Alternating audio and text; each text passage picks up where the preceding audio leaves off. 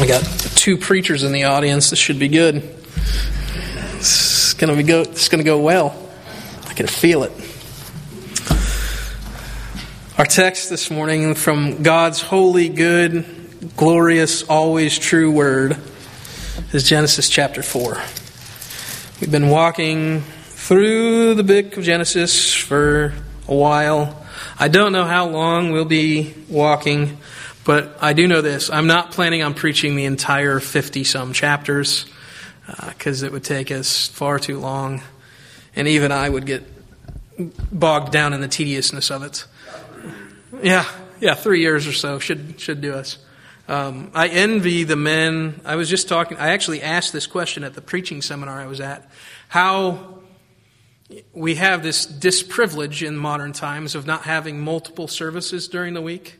You know, up until 20 years ago, everybody had at least 2 services on Sunday, and usually a prayer meeting or something midweek. And then if you go back 100 years, 150 years, you had services all week long. And so you could preach and preach and preach and preach and get the whole book preached through in your lifetime as a pastor. And now we get, I take 40 minutes or so. We get 35 and I take 40.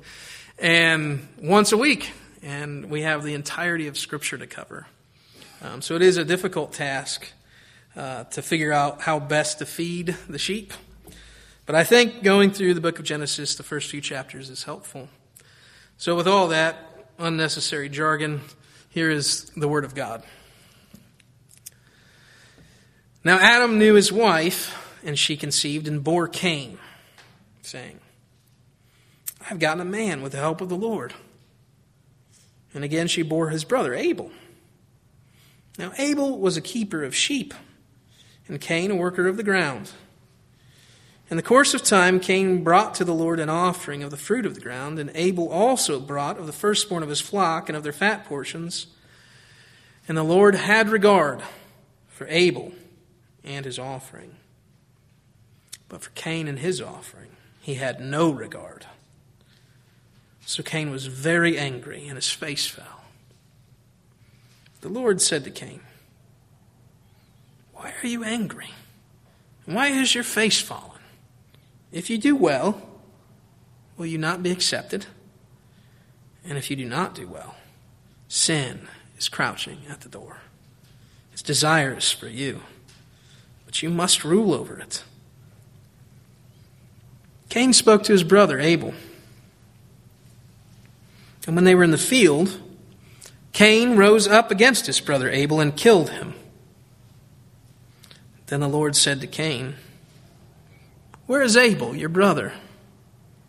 And he said, I do not know. Am I my brother's keeper? And the Lord said, What have you done? The voice of your brother's blood is crying to me from the ground. And now you are cursed from the ground, which has opened its mouth to receive your brother's blood from your hand. When you work the ground, it shall no longer yield to you its strength. You shall be a fugitive and a wanderer on the earth. Cain said to the Lord, My punishment is greater than I can bear. Behold, you have driven me today from the ground, and from your face I shall be hidden. I shall be a fugitive and a wanderer on the earth, and whoever finds me will kill me. Then the Lord said to him, Not so. If anyone kills Cain, vengeance shall be taken on him sevenfold. And the Lord put a mark on Cain, lest any who found him should attack him. Then Cain went away from the presence of the Lord and settled in the land of Nod, east of Eden. Let's pray to God for his help this morning. Father, we are very thankful for your word and very in need of your Spirit to help us. We pray that he would. In Jesus' good name. Amen. I'll probably preach on this for a couple of weeks because there's a lot going on. There's really 2 almost completely separate things happening. The first is what happens with the sacrifice of Cain and Abel, and then what happens afterwards. And I think I'm going to preach this morning on what happens afterwards, and then next week we're going to deal with the wrong sacrifice. And the reason I want to do it that way and not the way it normally would be read is that I think most of the time we don't think we have anything in common with Cain in his murder of his brother. Because after all, none of us that I am aware of have killed anyone, let alone our sibling. And so we think that's a sin that I am quite clear of. We feel like the rich young ruler. Jesus says, do these things. He says, I have kept the law from my youth. And we feel very in the clear when we read the story of Cain and Abel, that we have nothing under the bed sheets hiding any sort of crime. That we have no smoking gun, that there is no weapon hidden, that there is no hatred that could ever rise to the level of Cain. But to get there, we do have to deal a little bit with what happens beforehand. When Cain brings his sacrifice in whatever manner he brought it, and God has no regard for him or his sacrifice. And so next week's sermon is going to be on proper worship of God. But almost always, not every single time can you make a direct line, but almost always, real sin in horrible number and greatness is preceded by a rejection of God as God. That's the order of sin. You don't get to murdering your brother by thinking God is good. You get to murdering your brother by hating God. And because you can't kill God, you kill your brother, who is in the image of God. And so almost all of our sins, in one way or another, come from this rejection of God as Lord, as Father, as good. And that's exactly what happens with Cain. When Cain's sacrifice is not accepted, he gets angry and his face falls, and God says, why are you angry? He asks a very similar question to Jonah, right? When Jonah goes and preaches to Nineveh and the Ninevites repent, and afterwards Jonah's mad and angry, sitting on the hill, wishing that God would kill everybody. And then he doesn't, and God says, do you do well to be angry? And Jonah's like, I do well enough to die over it. And then God causes the plant to grow up and give him shade, and then he shrivels it up the next day. And Jonah gets even angrier, and God says again, do you do well to be angry?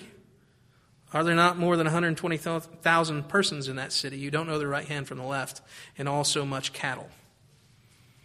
It's very similar to the way God responds to Cain. Do you do well to be angry?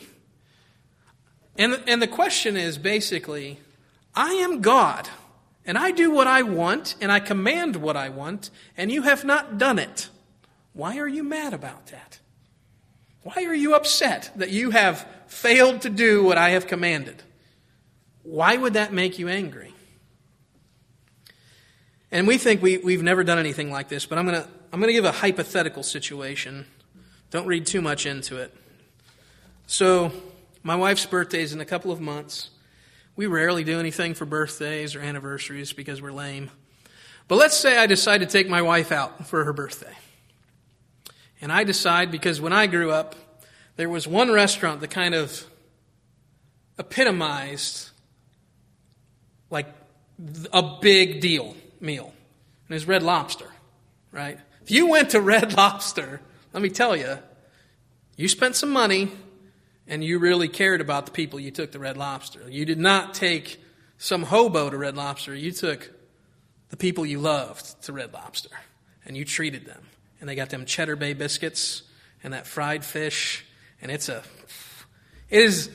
still is like, if I think about what fancy dining is, it's not Ruth's Chris Steakhouse, it's Red Lobster, okay?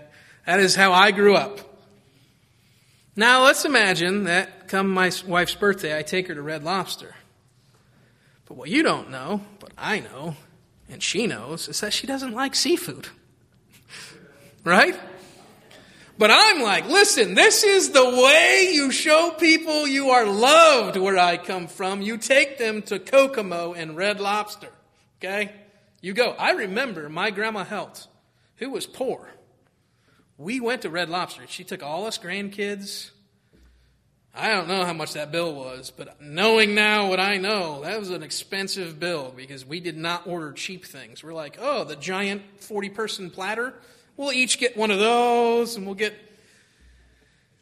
But if I take my wife, and she doesn't like seafood, and then she orders chicken strips, do I have any right to be angry at her? And yet, what would happen? I would be mad, right? I would think, I'd take her out to this nice restaurant. She could get lobster. She could get steak. She could get shrimp scampi. She could get fried fish. And she chooses chicken strips? But because it's her birthday, I wouldn't get mad directly at her. What would I do? I would make life hell for the waiter, right? I would just be mean and nasty. You know, I'd like some more Cheddar Bay biscuits. So why didn't you get my... I would get mad at the other guy because, after all, I wouldn't want to get mad at my wife. It's her birthday. Okay, it didn't happen, just so you know. It's not happened because we just don't go out. But very similar, right? The whole purpose of me taking my wife out on her birthday would be to please her. Her preferences would matter. Her desires would be the most important. Not what I think she should like, but what she actually likes. I should take her to an Indian restaurant or something. Something that I don't particularly like. And by particularly, I mean I don't like it. That would be me honoring my wife and her preferences and her choices. Even though it's not something I want to do. It's what I should do because it's her birthday. Not mine, not yours, hers. Okay, now let's broaden this out to God. God has not just preferences, but commands of what he likes. He's not been unclear about it. He's not made it sort of muddy, like he might be happy with this thing and not that. He's made it abundantly clear the things that please him and the things that don't. And so if we come to him and we're like, listen, where I come from, this is a really good thing. You should be happy I brought this to you. And God gets mad at us and says, no, we should not be angry at God because he has told us no. But oftentimes, we do get mad. We don't like God having preferences and commands. We like our preferences. And we think God should adapt. And the main way that we do this, in America anyway, is we think the church, and Daryl and I were literally arguing about this an hour ago, which was why I was mostly laughing the whole time. We think in America that it should be our choice of whether to be in a church or not in a church. After all, it's just me and Jesus, and none of that other stuff matters. Except for God has been abundantly clear. Abundantly clear. If you don't belong to a church, and I don't mean necessarily formal membership, although I think that is the best way. If you're not part of a church, you are displeasing God. And he is not happy with you. And so if you think you can live 60, 70, 80, 90, 100 years as a Christian without ever belonging to a church, he's not happy. He's not happy. Now, you could take one of two responses. You could continue in your way, you could get angry about it, or you could join a church. Those are the three things. And most people, if you talk to them, are actually angry about it. They're not part of a church because they're mad. And who are they mad at? Who do they say they're mad at? The people, right? So-and-so, this guy, this pastor, this church. It's always the people that they're mad at. It's never God. They would never be mad at God, and that's the reason they're not in church. Because everybody knows it's stupid to be mad at God. And yet, the reason people aren't in church isn't because the pastor was bad, or they got in a fight with that guy, or they saw a church split. The reason is because they just don't think it's good, even though God has said it is. And so they despise God. That's who they're actually mad at. Now, this is very difficult to get across to people, obviously. And God, when he questions Cain, doesn't get it across to Cain either, even though he is a perfect questioner. God didn't ask the wrong question. He didn't misspeak. He was misunderstood. Cain didn't get it. When God said, do you do well to be angry? Why is your face fallen? If you do well, won't you be accepted? He's saying, listen, the problem is right here, Cain. Me and you, that's the problem. Not your brother, Your brother is not the problem. His righteousness, his good sacrifice, not the problem. You and me, that's the problem. And Cain's like, nope. I know what the problem is. My brother is the problem. His stupid, hoity-toity person. That's the problem. And I'm going to end the problem. I can't kill God. I can't be mad at God because that's stupid. I can be mad at my brother and I can kill him. So, that's what happened. That's the movement of sin. We go from hatred of God to hatred of man because to kill God is an impossible task. And so we hate each other. We fight with each other. We steal from each other. We lie about each other. We find ways to mistreat each other because we hate God. Now, as a Christian, that seems a little bit high-handed of me to say that you hate God. And I agree. As a Christian, you do not hate God. You love God. He is your Lord. He is your Savior. He is good. And you go to Him, and you are forgiven by Him, and you trust in Him. But there are lots of ways that we despise God as a Christian. We grieve His Holy Spirit. We have ways of getting around the problem of not doing what God would have us to do by ignoring the fact that God has told us to do certain things or to believe certain things. And it spills out into things. It spills out into actual other sins. So what are the sins that mark the American church? What are the sins? Well, if you had to spell it out, I think basically two things are the marks, the sins of the American church. One is greed.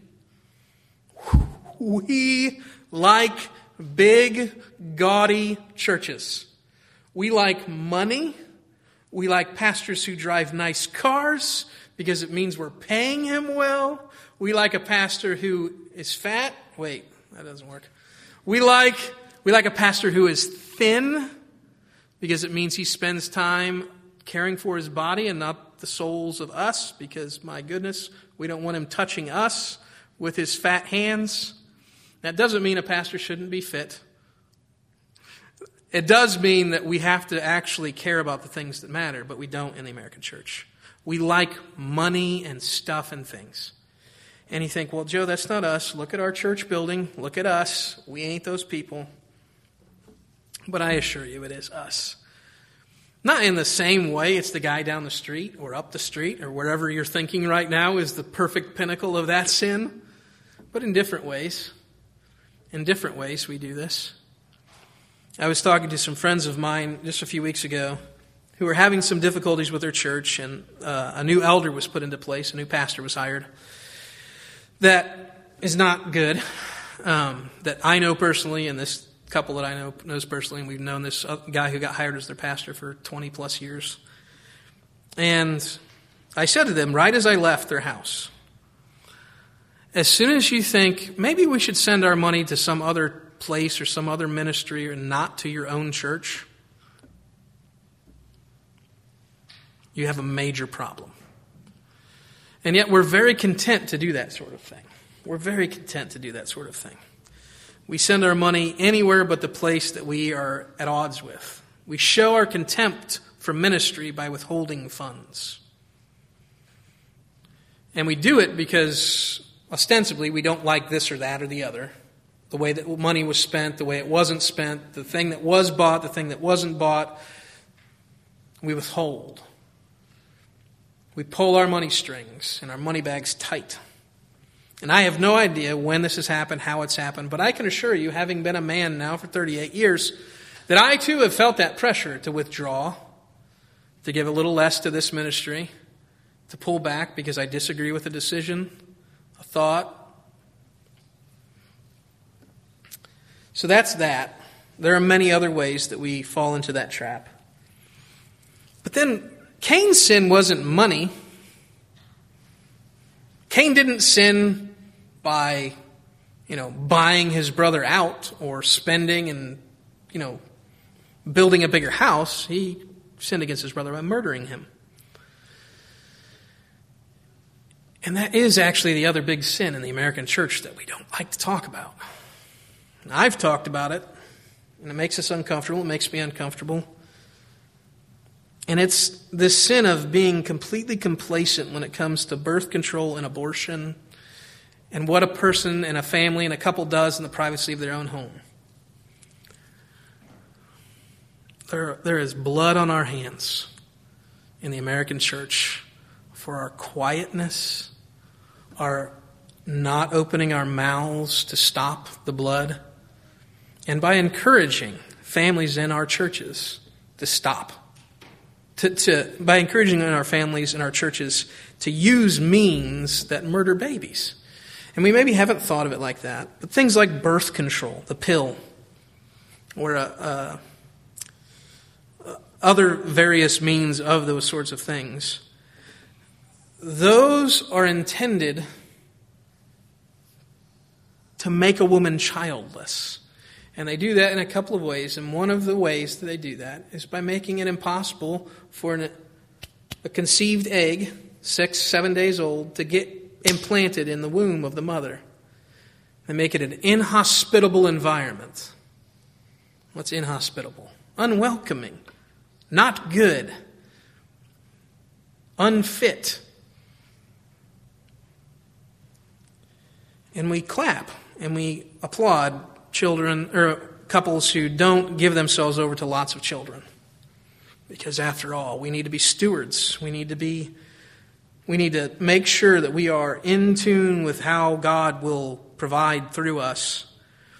And what it really reveals is the second sin that's the mark of the church today, and that's greed. We think, actually, that God cannot provide for a large family by modest means. And so we encourage instead families to adopt a practice that murders children. And then we just pretend like it doesn't happen. We don't ask questions of our children and grandchildren. Why aren't you having children? Why aren't you having children? Because that is not dinner table conversation. It's not. I know it's not. I've had those sorts of conversations. It's impolite. It's ugly. It feels bad. But these are the conversations that we have to have. Because Cain's sin is not just fratricide, murder of brother. Cain's sin is murder. And we participate in it. We do it by being completely like Cain and saying, but Joe, am I my brother's keeper? I mean, it's their sin. Am I my brother's keeper? I mean, if they want to do that, hands off. But that is not the way of the church. It's not the way of the church. The church is meant to help brothers and sisters not go off the cliff. To not be like Cain. To actually stop their hands from murder. We're not here just to get along.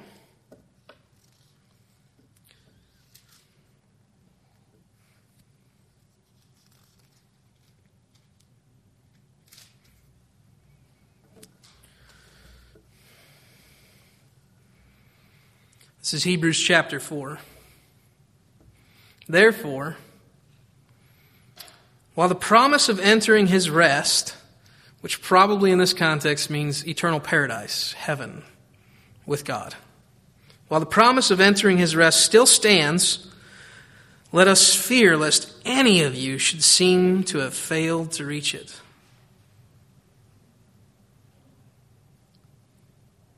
Seem to have failed to reach it.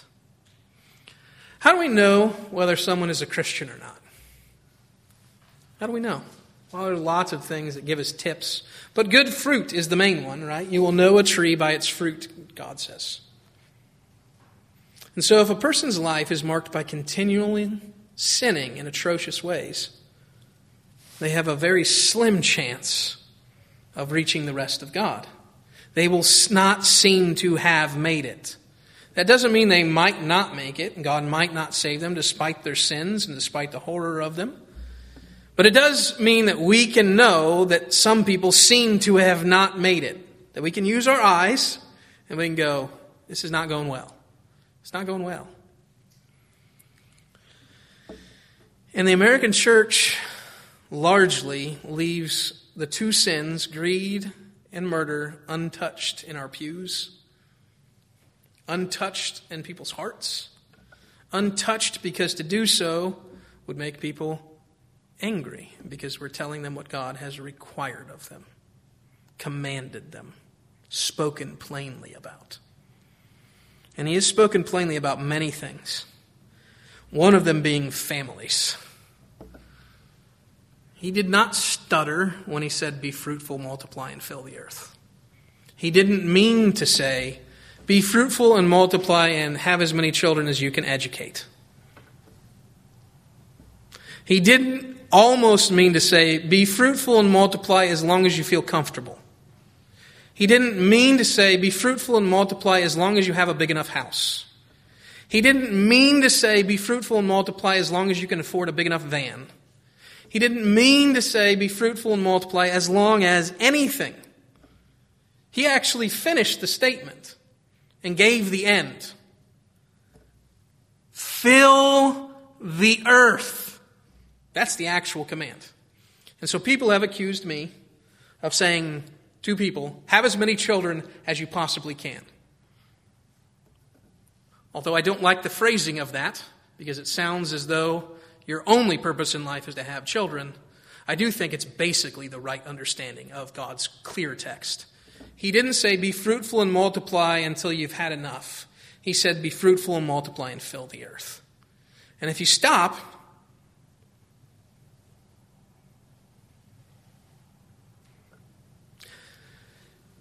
and it reveals, almost always, that stopping reveals the second sin, the first sin, actually, that I talked about, the greed of the American church. We don't have children because we don't actually believe God is true and right and godly when he says, I own the cattle on 1,000 hills. We don't believe it. We look and despise the Africans because they have all these children. Even when they become Christians, they keep having babies. And we think, well, they're so dirt poor, they can't even feed themselves. Why are they having children? Don't they know better? We could hand them condoms, and then they would be all fixed up over in Africa. We could educate the children they have. We could tell them to not have any more, and then they would really have something in Africa. And we despise them because they're poor, and they don't have anything. We think, stop having those babies. And if you think it's just the Africans that we despise, I can assure you, it's the Hispanics here. I know all of you, and I know me. How many of us have had the thought of, I don't know how many more people they can have in that house. How many of us have thought that, said that, believed that? No, I know I have. Because we actually don't like the command of God to be fruitful, multiply, and fill the earth when we think they can't possibly responsibly care for all those children. As though it's really them that does it. God will provide. He will. He absolutely will. Without a doubt, he will. There is absolutely no way that he won't, because he has promised it, and he is faithful, and he is good, and he is true. And then the white people, right? Do we ever say that to white people? Oh, I can assure you, we say it to white people. We have 5 children. If you think we've never gotten a look or a statement or you're dancing up the wrong tree. It happens all the time, and it happens in subtle ways. I was talking about this a couple months ago. We have to be very careful with our language and what it's actually saying. What it actually says. Because oftentimes we think it's just innocuous, the things we say. But really it's revealing bigger things about what we believe. And so things have been said about provision. You know, how are you going to provide for those children? Will they be able to go to college? How are you going to afford a car for all those kids? And this is not from people out there This is from people in the church. And it's very easy to say those things. It's very easy to say those things. But I want to urge you to remember that you are not so far removed from Cain. Cain despised the word of God and got angry about it and therefore killed his brother. We despise God's word in many ways as Christians. And we may not actually physically murder our brothers, which is good, and we shouldn't. But we encourage parents to murder their children in these various ways by not encouraging them in the goodness and truth of God's good word to us. We try to make it seem as though he hasn't said it so clearly. Well, and we always trot out the one instance of when it's actually acceptable, right? We'll always trot out the, what if the mother is dying, giving childbirth, and comes this close to death? Well, of course you want to care for your wife. And it may be the responsible thing to do, to have her tubes tied, or to have a vasectomy so that you don't injure your wife by having children. Of course. Of course. Of course there are actual reasons that you should stop having children that have to do with actually loving people. But nobody actually does that in the real world, because that is a tiny fraction of people. Because even though childbirth is cursed and it's painful, in the modern era, since modern medicine, mothers don't die that often in childbirth anymore, nor do children. And you look at the faith of our forefathers who did not have modern medicine, and the graveyards that are full of wives and children. Do you despise their faith when they had children, when they knew that death might come? Do you? I think we do.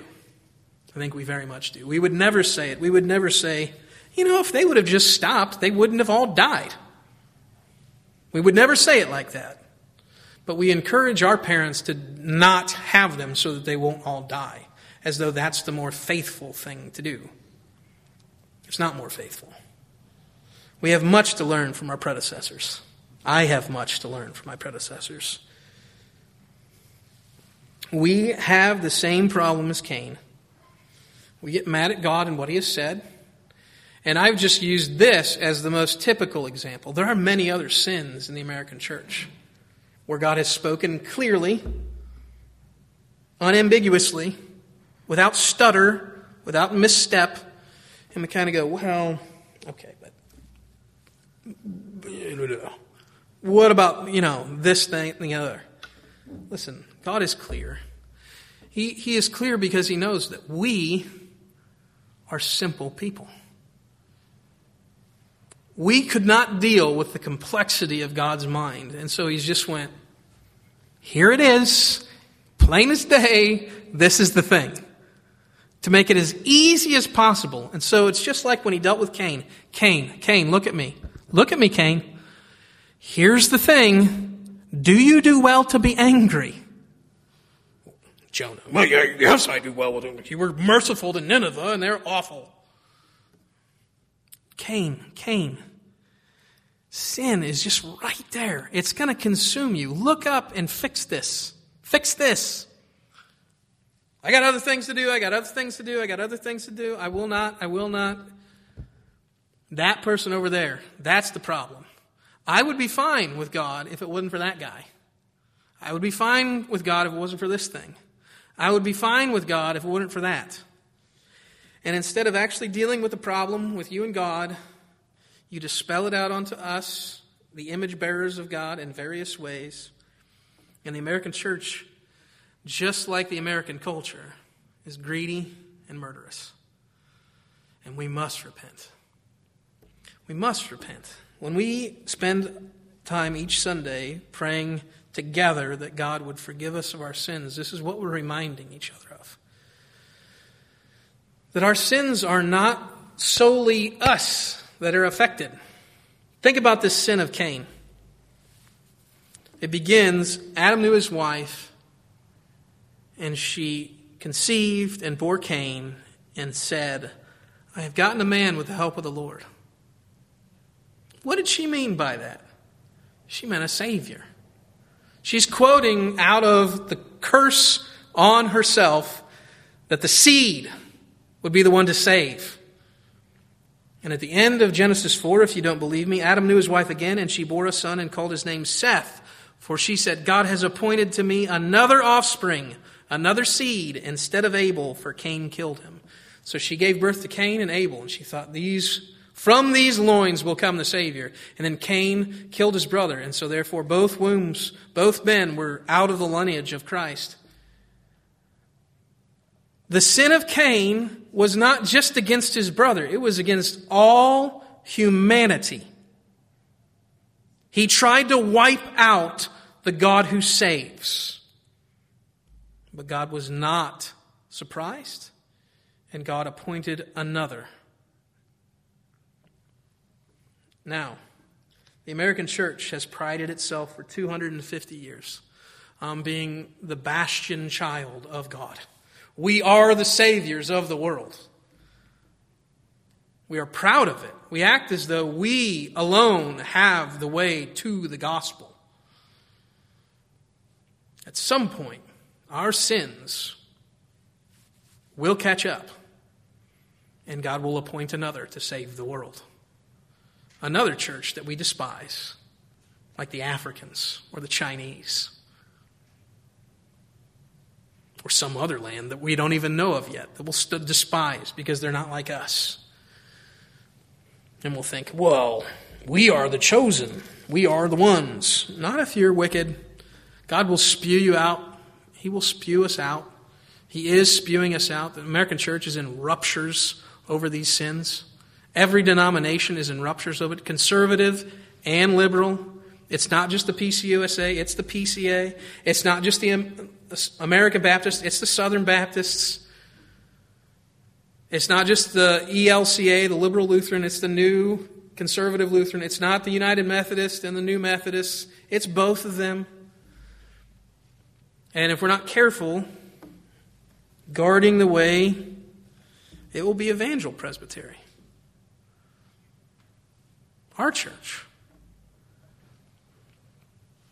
The sins are not out there coming at us.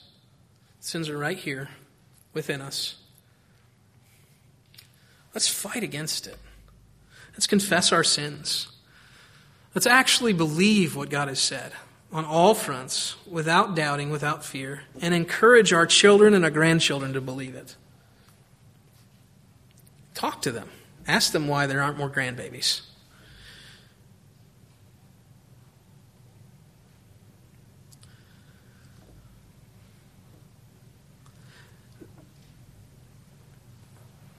I think that's all I have today.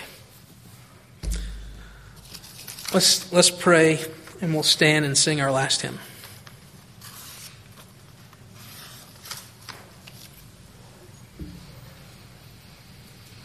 Father, we are grateful for your word.